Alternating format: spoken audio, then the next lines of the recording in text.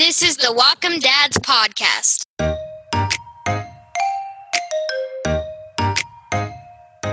Welcome back to the Whatcom Dads podcast. I'm Chris Roselli. I'm Mark Bagley. And I'm Nathan Dwyer. This week, we recommend good spots to get kid-friendly takeout. We discuss family pets. And we interview retired Bellingham Fire Chief Bill Boyd about fire safety.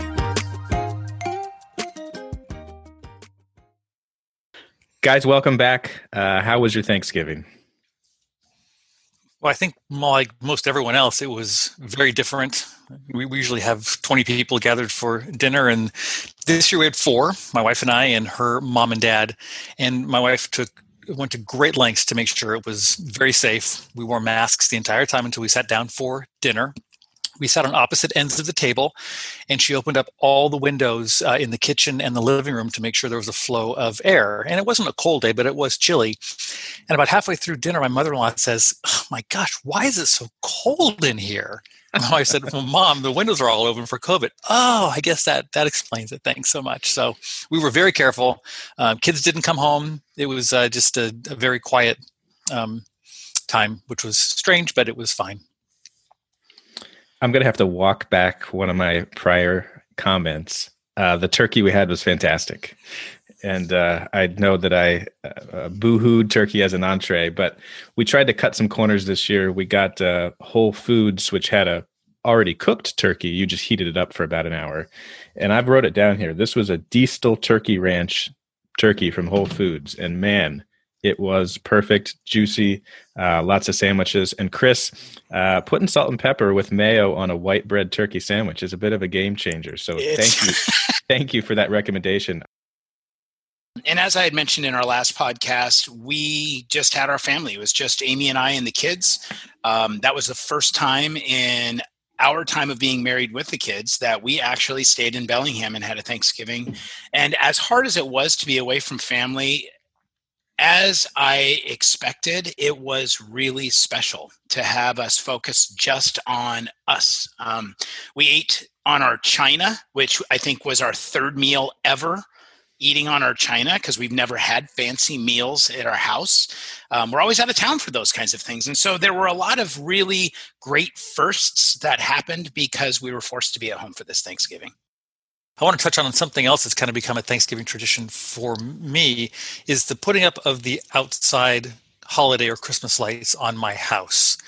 And this year I was able to actually get on the roof on Friday and Saturday and Sunday to put up my lights. And every year I say, I'm not going to go as far crazy as I have in the past. And you guys know I have a fairly steep roof and it's 2 stories. And every year I'm terrified that I'm going to fall off the roof and end up in the hospital over the holidays. Well, I did not fall off the roof, but twice when I was making my way down to the gutter, I did fall on my rear end on the roof twice, which makes me realize I need to get my roof replaced very, very soon because there's actually no grit left on any of my shingles.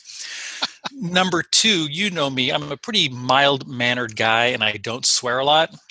If you want to hear me swear, having put up Christmas lights, it was absolutely ridiculous and awful.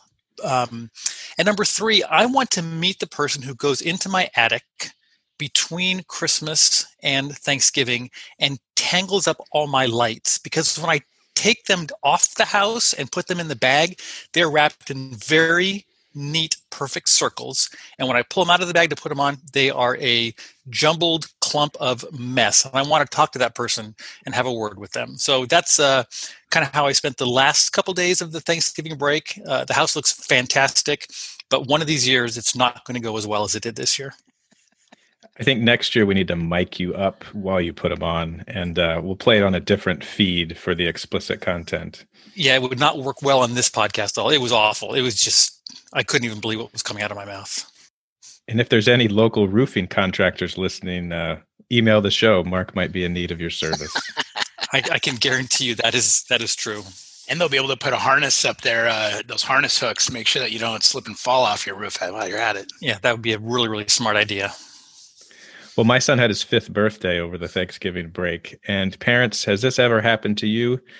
You get a reasonable amount of nice presents for your son, things that he wants, and a couple Mylar helium balloons. And what do you know? For the last 10 days, all he does is play with the balloons. That's gift giving. Keep that in mind. Sometimes the simple things work. And one update by way of our contest for making a comment on our Facebook page or emailing the show, making a comment on the podcast apps. Our loyal listener, Justin, won the coveted and limited edition Whatcom Dad's hat. So we'll be delivering that to Justin here in the near future. Thank you, Justin, for listening. Now a word from our sponsors. Today's podcast is brought to you by Robinson & Cole Attorneys. Robinson & Cole handles all types of injury cases. This includes auto accidents, work accidents and L&I claims, slip and falls, construction site accidents, and wrongful death claims. Robinson & Cole offers a free consultation and case evaluation. If you or someone you know has suffered a personal injury or has been injured on the job, call Robinson & Cole at 360-671-8112. You can also find more information on their website, robinsonandcole.com.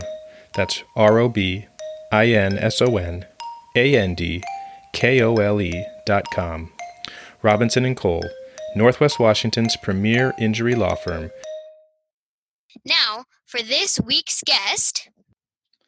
Well, today on the Whatcom Dads podcast, we're joined by Bill Boyd, retired fire chief from the city of Bellingham, who's going to talk to us about fire safety. Bill, thanks so much for joining us. You're very welcome. Glad to be here. So tell us a little bit about your background with the fire department and how long you served as the chief of City of Bellingham, and then what you're doing now. Sure, Nathan. Well, as you said, I retired fire chief from Bellingham Fire Department and started my career in 1983 as a firefighter, a new firefighter in Bellingham, back when Alabama Hill over to Lake Whatcom was only 2 lanes. And came up through the ranks, became a firefighter, paramedic, fire captain, EMS captain, paramedic, assistant fire chief, and fire chief. And I spent my last 9 years on the job as the fire chief of the fire department from 2003 to 2012. After I left the department, I was offered a position as a regional safety coordinator for a large petrochemical cleaning firm out of California. And then I transitioned into a fire department consulting company, Emergency Services Consulting International, out of Washington, D.C.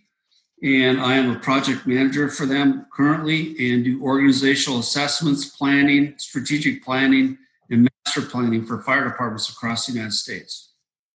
So, Bill, I grew up in Southern California, and we lived in a canyon, and there were fires around occasionally, but our family never had a fire plan. What kind of advice would you give to families about having some kind of fire preparedness plan for their house and for their family? Number one is everybody in the United States lives in a home, whether it's an apartment or a home, needs to have an internal fire plan on what to do in the event of a fire and how to escape safely. Specific to,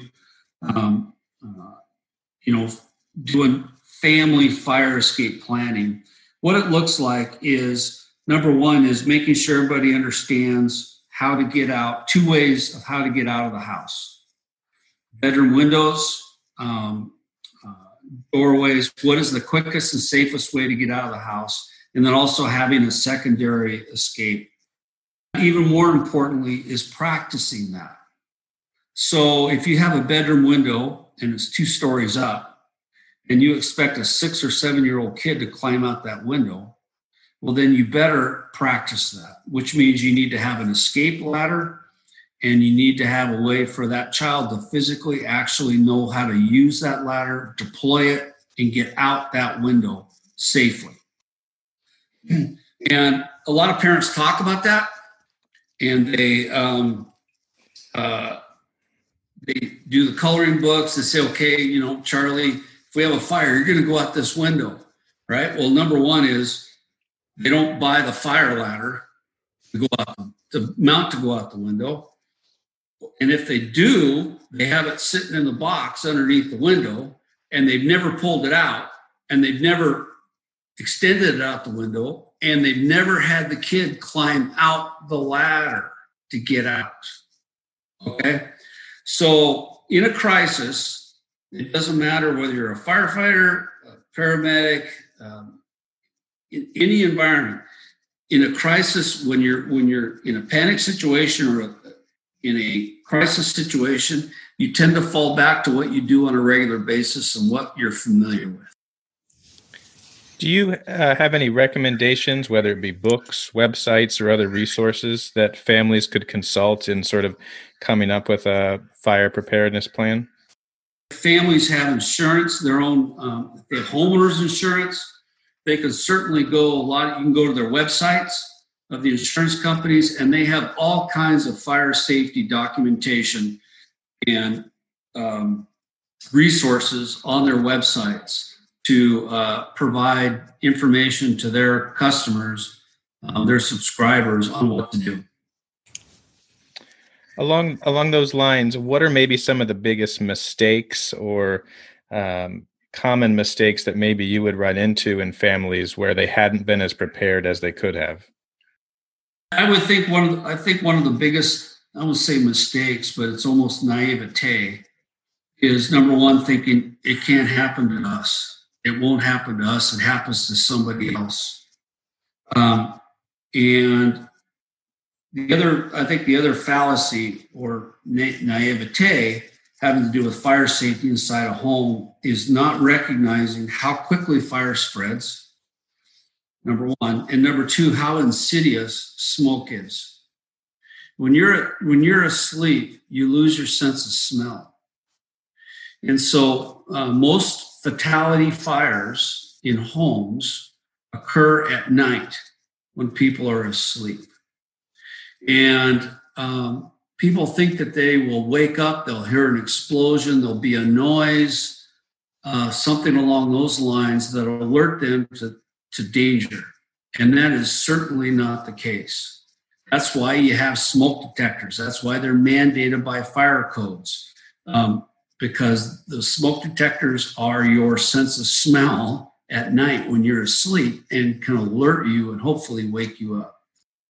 The other thing that happens when it comes to fire safety is a misconception that if there is a problem, the fire department will be there within 4 or 5 minutes and take care of the problem. That is not the case. Fire departments take a while to respond. Even in urban environments, when somebody calls 911, it takes 30 seconds to a minute to process that call. It takes another few seconds to alert the closest fire stations to an emergency. It takes the crews that are alerted a minute to a minute and a half to go to their rigs, put on their protective gear, and begin responding to the call. It could take another 4 to 8 minutes for that unit to arrive on scene. And you can quickly determine that we're talking upwards of 10 to 12 minutes for that first unit to arrive and begin sizing up the incident and figuring out what to do and deploying resources and trying to take care of the problem. So, Bill, you mentioned smoke detectors. We've all heard that we should change the batteries when we change our clocks. Is that overkill, or is that about right to change the batteries twice a year? Well, the batteries might last longer, but it's all about establishing a routine. If you make something a habit, you do it every time, then you've got that additional security that your smoke detector will work. The other thing that a lot of people don't realize is smoke detectors need to be changed out every 10 years. So along those lines, how about carbon monoxide detectors? Do you recommend having those as well? Oh, well, if you have, I would say yes. If you're using open flame in your home. If you have a house that's all electric, there's no electric heat, you don't use a generator, you don't have any internal combustion engine running in proximity to your home, then no, you don't need one. If you have a gas fireplace, a hot water heater, those types of things, then yes, you need to have one in your home, and fire code requires it. The other thing that people don't recognize, and it's becoming more of a problem now, is these automatic start cars, where people have a key fob, they can start their car remotely. And if you have a car that's stored internal in a garage, and you have that feature or option on your car, you need absolutely to have a carbon monoxide alarm in your home, because if you inadvertently start your car in the garage and you go to bed, you may not wake up in the morning. Bill, what would you recommend as far as fire extinguishers to have in the home? Probably the best fire extinguishers to have what's called an ABC, a combination, at least a 5-pounder, even a 10-pounder. I've got one in my kitchen, inside my pantry, and I've got one in my garage. And the reason I have one in my garage, and this is something a lot of people don't realize, is if you have a gas water heater in your garage, you will see that gas fire heater sitting on top of some kind of pedestal up at least a foot or 2 feet. And that's because gasoline fumes are heavier than air. And gas water heaters have a pilot light on them. And so the thought is, if the gas fumes are down low on the ground, it won't reach the pilot light and ignite. But people routinely do things in their garage that create toxic or flammable vapors. They refill their lawnmowers, their weed eaters. They use paint thinner to strip wood. I mean, you name it, goes on in a garage that creates flammable vapors. So having a fire extinguisher in the garage is extremely important. So, Bill, we're recording this in December, and a lot of people are getting their homes decorated, which includes lights and possibly live, or I guess they're dead, Christmas trees. Talk a little bit about fire safety around the holidays and extension cords and keeping your tree watered and things like that. I have not had a live Christmas tree in my home for over 25 years. I did it for the first 4 or 5 years after my kids were born, because I've seen the devastation caused by Christmas tree fires. It's like putting a 5-gallon can of gasoline and spraying it around on your floor and putting a match to it. There's lots of videos online that show what a dry Christmas tree looks like when it starts to ignite inside a home. So anyway, so that's extremely important. If you're going to use you're going to have a cut tree in your home. Number one is, as soon as you get a home, you cut the bottom inch off the bottom of it. Most of those trees, when you buy them, they've been sitting around for a few days in there. The base of the tree will seal itself off. The sap will seal itself off, and it won't allow water to be drawn up into it. So you want to cut the bottom inch off, then immediately put it in water and keep it watered for the duration of the holidays. As soon as Christmas is over, get the damn thing out of there and put it in the trash. Put it out there for the Boy Scouts, the local Boy Scouts, to come out and get it. Stick some money on there in an envelope to fund the Boy Scouts or whatever, but get the tree out of the house. Before you put the lights around the tree, plug the lights in and make sure they all work. Make sure there's no cut wires. The other thing, obviously, is you don't put candles on Christmas trees. You don't put open flame candles next to pine boughs. Use common sense. How many extension cords are too many? Yeah, you can have one extension cord, but don't put them in series. Don't hook one after the other. You don't want to put the strip, the what do you call them? The surge protector strips. You don't want to put 2 or more of those together. Run them on separate circuits. So how do you make kids feel comfortable around paramedics and firefighters so that they don't panic in an emergency? What I would say is one of the best things you could do is just take them down to your local fire department. Firefighters love to meet with kids. I mean, they just love that part, right? And so just going down there and have them look through the truck and play with the equipment and all that, that's very helpful. The other thing that happens, and firefighters are really good about this, is they'll put their gear on. And what happens in a fire, and this is born on a lot of tragic history, is during a fire, kids will hide because, they know something's really bad's going on. Nobody's coming to get them. They're going to crawl under the bed. They're going to go in a closet. They're going to try to escape. You want to have the kids comfortable with understanding what fire is, what the hazards are with that, but actually show them and have them demonstrate the steps that they could take to extract themselves from that hazard, to get out, to get away from that danger. When I was a kid, my older brother and I got caught making paper airplanes and lighting them on fire and throwing them off the balcony of the hotel we were staying at while we were on vacation. It was pretty cool as kids thinking about it, of course. But right when we got home, my dad took me to the fire station and introduced me to a firefighter who talked to me about playing with matches and the risks. And then my dad ended up getting a list of all the different fire houses and buildings that had caught on fire in the county. And he drove me around and showed me. And then whether it was true or not, I don't know, but he told me that all of them had been started by kids playing with matches. And probably not, but that was a good. Your old man was smart. So that was my dad's way of talking to us and teaching us about the dangers of playing with matches and lighters. What would you say? What about parents who've got kids who are fascinated with lighters and matches and how they approach it? How should they approach it? That's a natural. It's just a natural human nature thing. Fascinated with fire. It goes way back to the caveman days, right?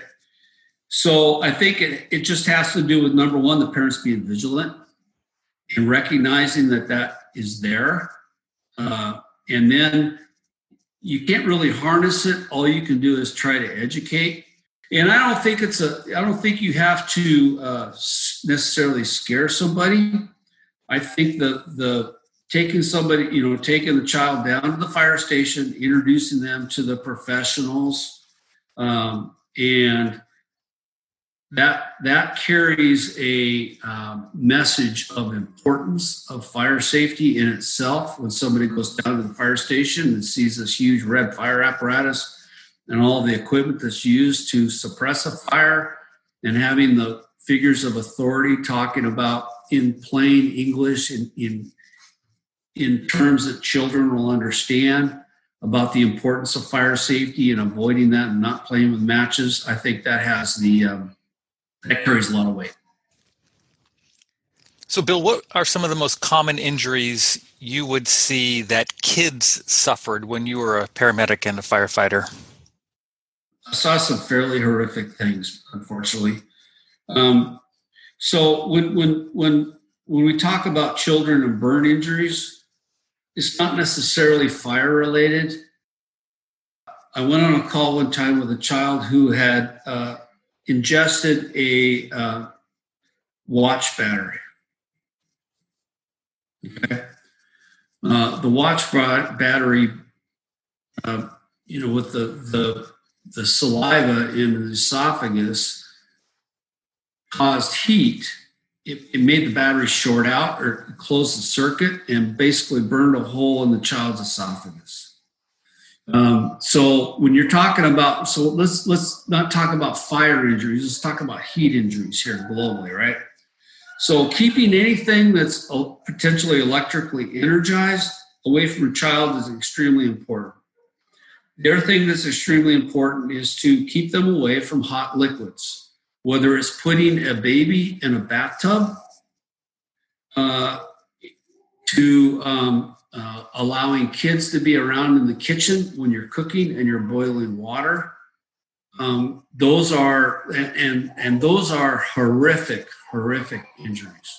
Okay. So, we're not talking just fire safety here. I'm talking about household safety. And so it's keeping keeping the kids out of the kitchen while you're cooking, especially during the holiday season. I think it's important to keep kids away from caustic chemicals. making sure that underneath your counter, in your kitchen or in your bathrooms, the toilet bowl cleaner, the anything that's caught real caustic is locked up. It's out of reach because, again, those cause heat injuries or chemical burns, but they can be devastating and fatal. And then obviously when it comes to fire, just keeping them away from the fireplaces, keeping them away from wood stoves. Kids will fall into wood stoves if they don't have screens around them. And again, we're in the winter heating season, and it's important to monitor kids and keep them away from those heat sources.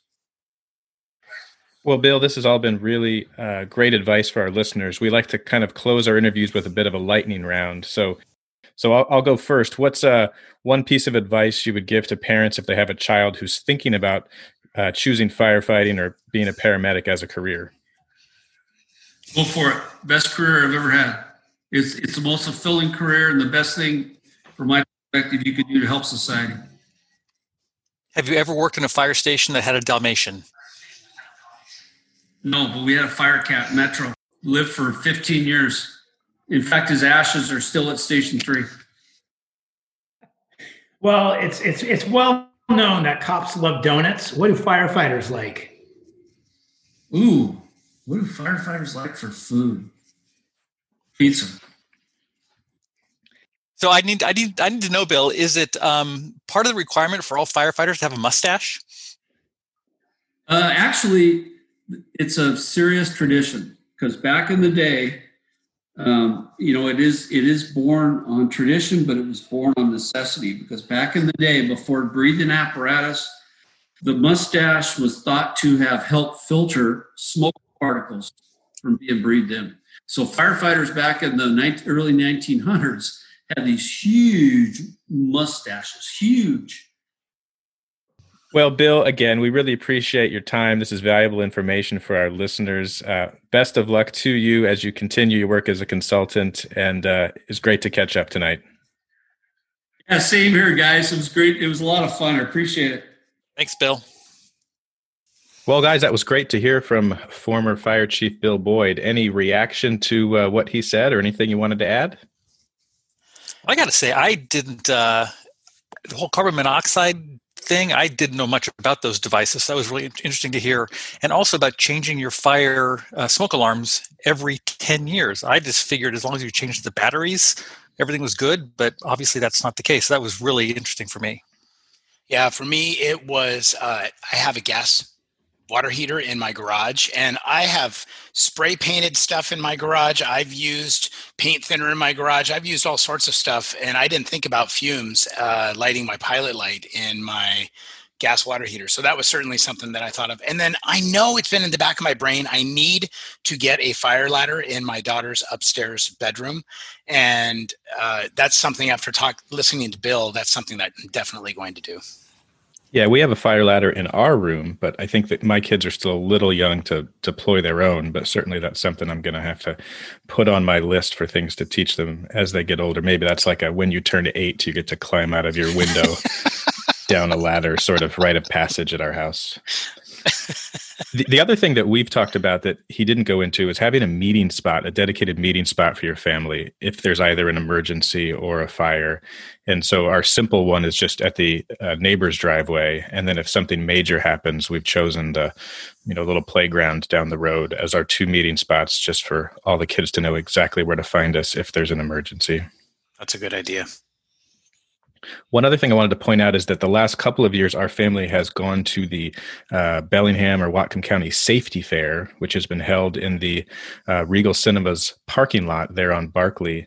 And they bring out all the fire trucks and the Coast Guard boats and the police vehicles and even the local WTA buses. And the kids get a little coloring book and stickers. And so that's usually in June. My guess is it might take a little different look this year, but be on the lookout for that in the future.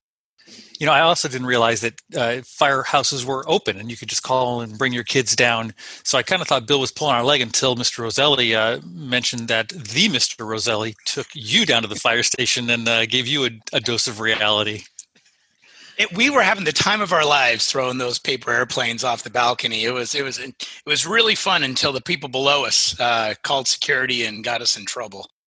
And another thing at firehouses, and I don't know the exact details, but there is a program in Whatcom County where parents can have their car seats checked, and it's done at the fire departments. And each time we've gotten a new car seat as the kids have grown in size, we've taken part in that, and you can go down there and they have a specialist at a couple of local firehouses. I'll try and put a link in the show notes, but they can make sure that you have the right size for your kids and make sure that it fits in your car. And I think the statistic I read was that 85% of car seats are installed improperly. Well, we're certainly lucky to have our firefighters and our EMTs as a resource in our community. Parenting topic time! All right, this week for our parenting topic, we're going to talk about family pets. And I know you guys have had dogs and cats, and so I'm going to lay out a little bit because the extent of our family pets at the Dwyer house right now is 3 guppy fish and 3 snails. But as always, I did come up with some resources. I'm going to put them in the show notes. There's a book in there, and there's a couple links to some articles. Well, a friend of mine once said when I told her that we were getting fish for pets, she said, fish aren't pets. They're just high maintenance decor. And I think she's right. Although, you teach your children about responsibility and feeding them and cleaning the tank and things like that. They really don't do a whole lot. So we do have 1 fish left and a whole bunch of shrimp that have multiplied immensely in the tank. But we have 2 dogs. We have Zoe and Eddie. And we are currently petless. Actually, we have a cat. But cats really aren't pets. It really leaves an impression, that cat, doesn't it? Sorry to all of our cat listening fans out there. Yeah, maybe this will generate some letters. Actually, see, the cat adopted us. Showed up one day, meowing, crying terribly. And to get it to be quiet, my wife fed it. And then it kept coming back, and she couldn't figure out why it kept coming back. And I said, well, it's because you fed it. Anyway, so we have a cat that adopted us. But in the past, we've had dogs. We had a 50-gallon fish tank, so we had a lot of tropical fish. Growing up, I had guinea pigs and hamsters, and so I've always been in a pet family. So when you guys got your dogs, maybe I'll use dogs because they might require the most attention and require the most work. How old were your kids when you got the dog, and how did that factor into your decision? So when we got our first dog, Ben was probably 1 or 2. And then when we got our second dog, he was in kindergarten. And so that means Allie was probably 4 and 8 when we got our dogs. And of course it was, oh, please, let's get a dog. We'll take care of him. We'll walk him. We'll feed him. And it never happens. It just doesn't. Kids don't do that. But, we would never change what we did with dogs. They're great. They become part of the family. They're a lot of work, like you said, Nathan, but it really is just a wonderful way to teach kids about responsibility. Even though they may not do all the work, at least caring for another living thing is something that they never, ever forget. Yeah, and Lexi and Alyssa were 9 and 7 when we first got Eddie for them. Amy took a little bit of convincing. Actually, she took a lot of convincing to get a dog. And she had really one rule, and that was that we had to have a dog that was hypoallergenic and didn't shed. And we also wanted to make sure that we got rescues. And so we rescued Eddie from a shelter in Yakima, and the girls were thrilled. And for us, because our kids were older and we've really stuck to the rules of their responsibility, Lexi's always been responsible for feeding and bathroom breaks on odd days of the month and even days of the month. Alyssa's responsible for those kinds of things. So as a parent, as a responsible pet owner, much of the responsibility for Eddie and Zoe has been on the shoulders of the kids, which quite frankly has made it quite nice for Amy and I. But was there anything you guys did before you pulled the trigger and got the pet, sort of to test it out? Did you visit neighbors' dogs? Did you, sort of test them on other things to see if this was going to be something that they were going to be able to handle and something that was going to become a part of your family that made sense for you? I think in our family, it was really Annette and I pushing it because she and I both grew up with dogs. And so we knew it was a fun thing to do and a great activity. And she grew up on a farm. And so they always had 3 or 4 or 5 dogs running around. And I was a city boy and only had a smaller dog. But because we live out in the county, we wanted to get a big dog that would run and just kind of enjoy the area around us. So no, the kids never asked, as far as I can remember. We really wanted to do it as the family. It wasn't for them, wasn't for us. It was for us as a family. We grew up with labs, and so when we would go visit Grandma and Grandpa, we always had Rosie, our black lab, there. Good friends of ours in town have 2 dogs, and so kind of everywhere we would go, there were always dogs, and the girls really loved the dogs. And we spent a good couple years kind of teasing the idea and explaining to them the importance of responsibility. If we were to ever get a dog, we would go to the Humane Society and walk the dogs and things like that as a way to get them exposed to the dogs. But really, kind of like Mark, it was Amy and I kind of pushing it, and it was a really great surprise for them, and they were super excited to get the dogs. And it was really, again, it took more convincing. It took more to convince Amy. When we got Eddie, she had strict rules. No dogs on the couch, no dogs on the bed. It has to be a shed-free dog. And literally day one, Eddie walked into our house and we're sitting down and I'm ready to start real strict training with Eddie. Eddie can't come up onto the couch, and Amy looks right at Eddie and says, "It's okay. You can come on up here." And then the next night we're laying in bed and the dog is sitting down on the floor and I'm ready to have these strict rules. No dogs on the bed. And what does Amy do? "It's okay. You can come on up here." And so, of course, all of those kinds of rules have gone out the window. And Amy has thoroughly enjoyed the therapeutic benefits of having a snuggly dog when we watch shows at night and spend time inside. Chris, did you ever take your dogs to any kind of professional training? We didn't, and I am a huge believer in not adopting a puppy. We were fortunate in that we adopted, both of our dogs that we adopted were older. They were not puppies, and so we didn't have to deal with the potty training stages or the chewing stages. And they already came, they knew how to sit, they knew how to stay already, and we just sort of emphasize a lot of those rules and some of those things that they had already learned. And then the girls have had a blast teaching them the variety of tricks like, shake and roll over and things like that. And we've always done puppies. And so we did the training just because we thought it was necessary. And it worked to an extent. We weren't super religious about it, and the dogs took advantage of that. But I think, Nathan, one of these times we should maybe dedicate an episode to pet stories. I can share the stories of when our golden retriever brought back a half rack of beer, a sombrero, and a four-wheeler. But we can save that for another time. Dogs are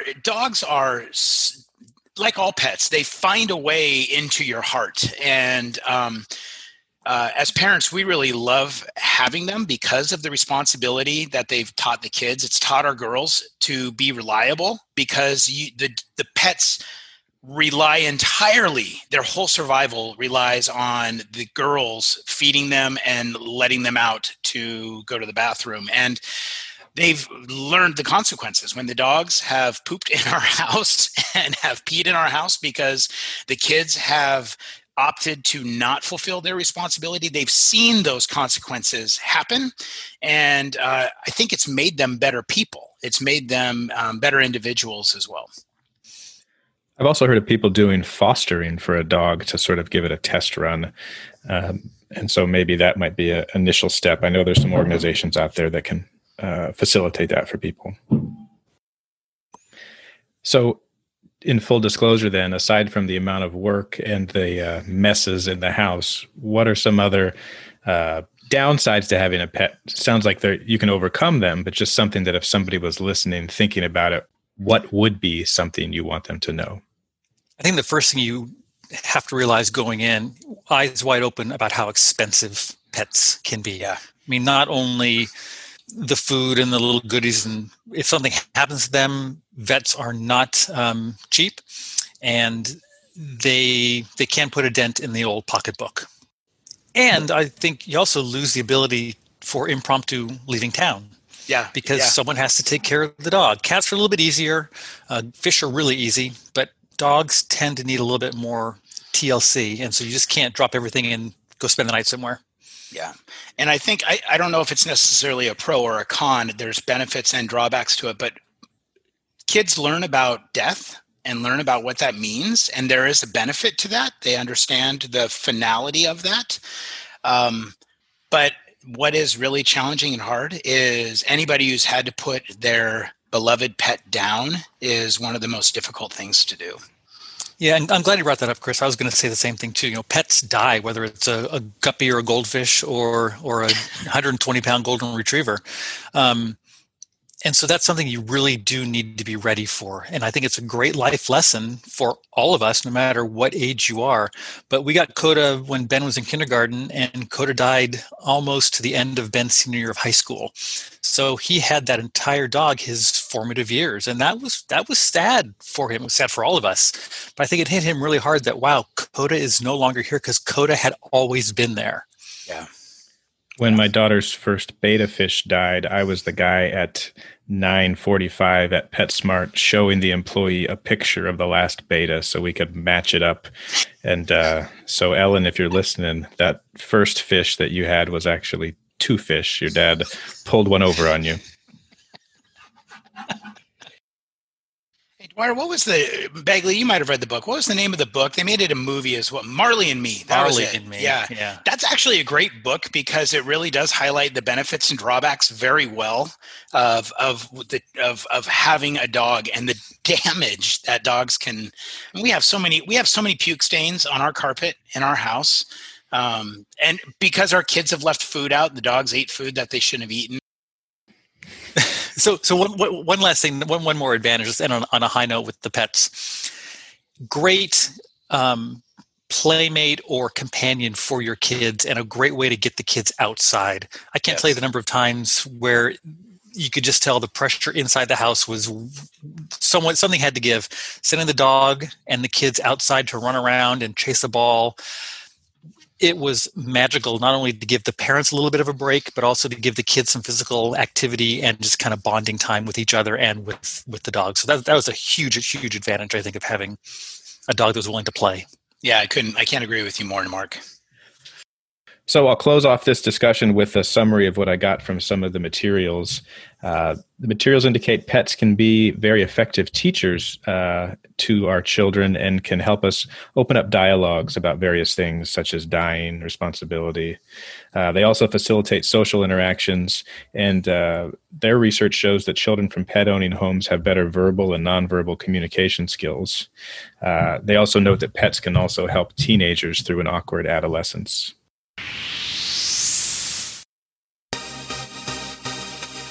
What's keeping you from performing at your prime?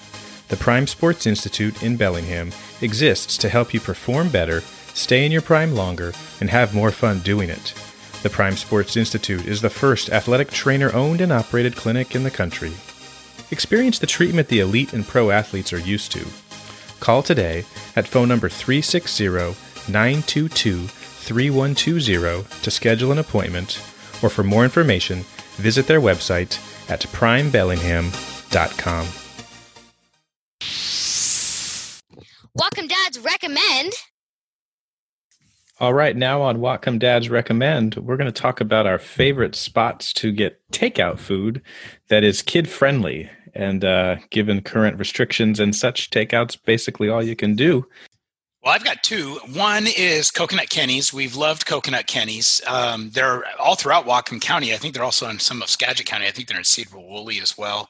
They've got different daily specials, but their best special, I think, is on Mondays. All their sandwiches are $6.99, and we can feed our whole family for pretty darn cheap with really good food. And the Coconut Kenny's on James Street has a drive-through window, which also makes it really easy to access.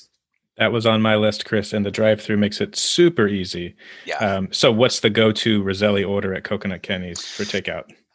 Well, I love their longboard sandwich with pepperoni, sausage, and green peppers on it. And what do your kids like? They will get the pulled pork sandwich, which is really good. What's your go-to?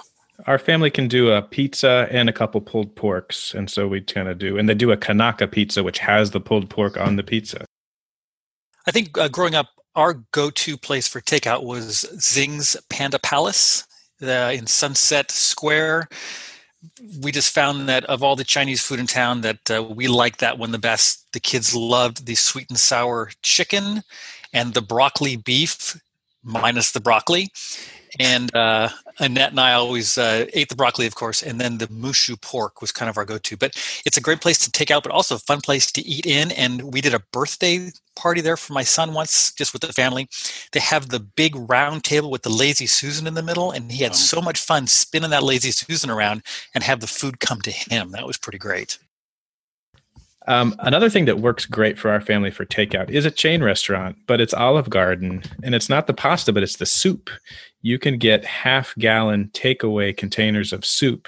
And for us, there's a little bit of a division between who likes the zuppa toscana and who likes the minestrone, but we usually end up with one of each, and we can not only get a dinner out of it, but some lunches for the rest of the week, and the kids can fill up on that. And sometimes we toss in their amazing breadsticks and salad. Our second choice for our family favorite are one of the many taco trucks in our community. So two of our favorite taco trucks are Aichiwawa, which is off of Iowa, and then also El Tapatio, which is off of Bakerview. We love both of those. It's affordable. The people who work at both of them are really great, and it's at an affordable price. Our go-to Mexican place out here in Ferndale is Nopal, which is a real small place on Portal Way. Inside dining for maybe 5 or 6 parties is all. Of course, during COVID, you can just stop by and grab a burrito. Burritos are kind of the go-to thing for us. There's also a taco truck on the corner of Grandview and Vista near the old Grange Hall, which is a favorite of the BP workers, and there's always a line. And I've eaten there a couple times, and it's very, very good. So that might be another one in the North County, Chris, for you guys to check out one day. Will do. And then our family likes Thai food, and Juanita Thai downtown on DuPont Street. We will go Pad See Ew and also green curry if it's not too spicy, and then some of their noodle soup. We just get a bunch of things and the kids can share it. I must also add, for the parents who want to imbibe in some adult beverages, one of the benefits of this whole COVID thing is that there have been cocktails and drinks to go that have been more readily available. And Juxt, which is a new restaurant that opened during the pandemic downtown, which is a really difficult time to open, they have a flight of cocktails that you can get if you dine inside. Well, you can actually order that flight of cocktails to go. You can get their cocktails in 32-ounce crowlers if you want. And that's just one place of many that you can get some really delicious cocktails to go after you hit the taco truck. So can we talk about tipping with takeout? Does this ever happen to you? Especially when you're paying cash, and maybe it's not necessarily takeout or it's a coffee shop, but they've got the tip jar, and you pay, and you get your change, and you're getting ready to give your tip, and then the server turns around to do something while you put the money in, and then you're like, "Wait, like I want you to watch me. I'm giving you something here. I didn't get credit for that." Has that ever happened? I feel so lost. Like, do I keep my hand in there till they turn back around? Well, then there's that whole the automatic tipping thing when you pay with a credit card, where it just pops up on the screen.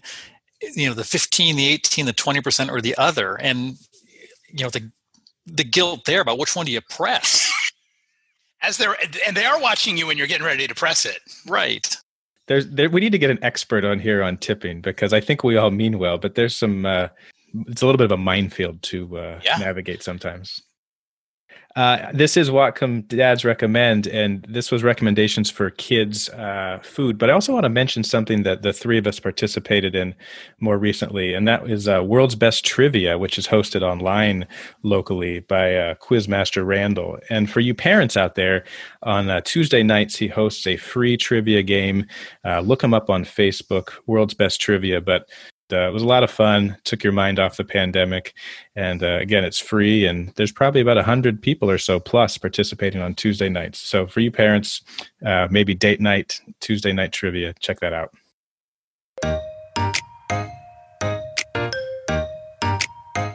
Thanks Thanks again to our guest, Bill Boyd. And remember, new episodes are released on Friday mornings. Please rate, review, and subscribe to the podcast. Next week, we will be joined by Anne-Marie Reed, parenting educator at Bellingham Technical College. And let me tell you what, guys, we are going to tackle a doozy with Anne-Marie. We're going to tackle disciplining your children.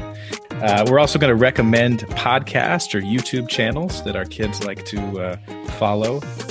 And of course, you can always reach the show at whatcomedadspodcast@gmail.com or on our Facebook page. And if you have a question that you would like us to ask Anne-Marie, send it our way, and we'll be sure to add it to the podcast. You guys, it's great to see you. We'll see you all next week. See you next week. Bye. Bye. Beep boop, beep boop, beep boop, beep boop. He just does that so he can be on the outtakes at the end.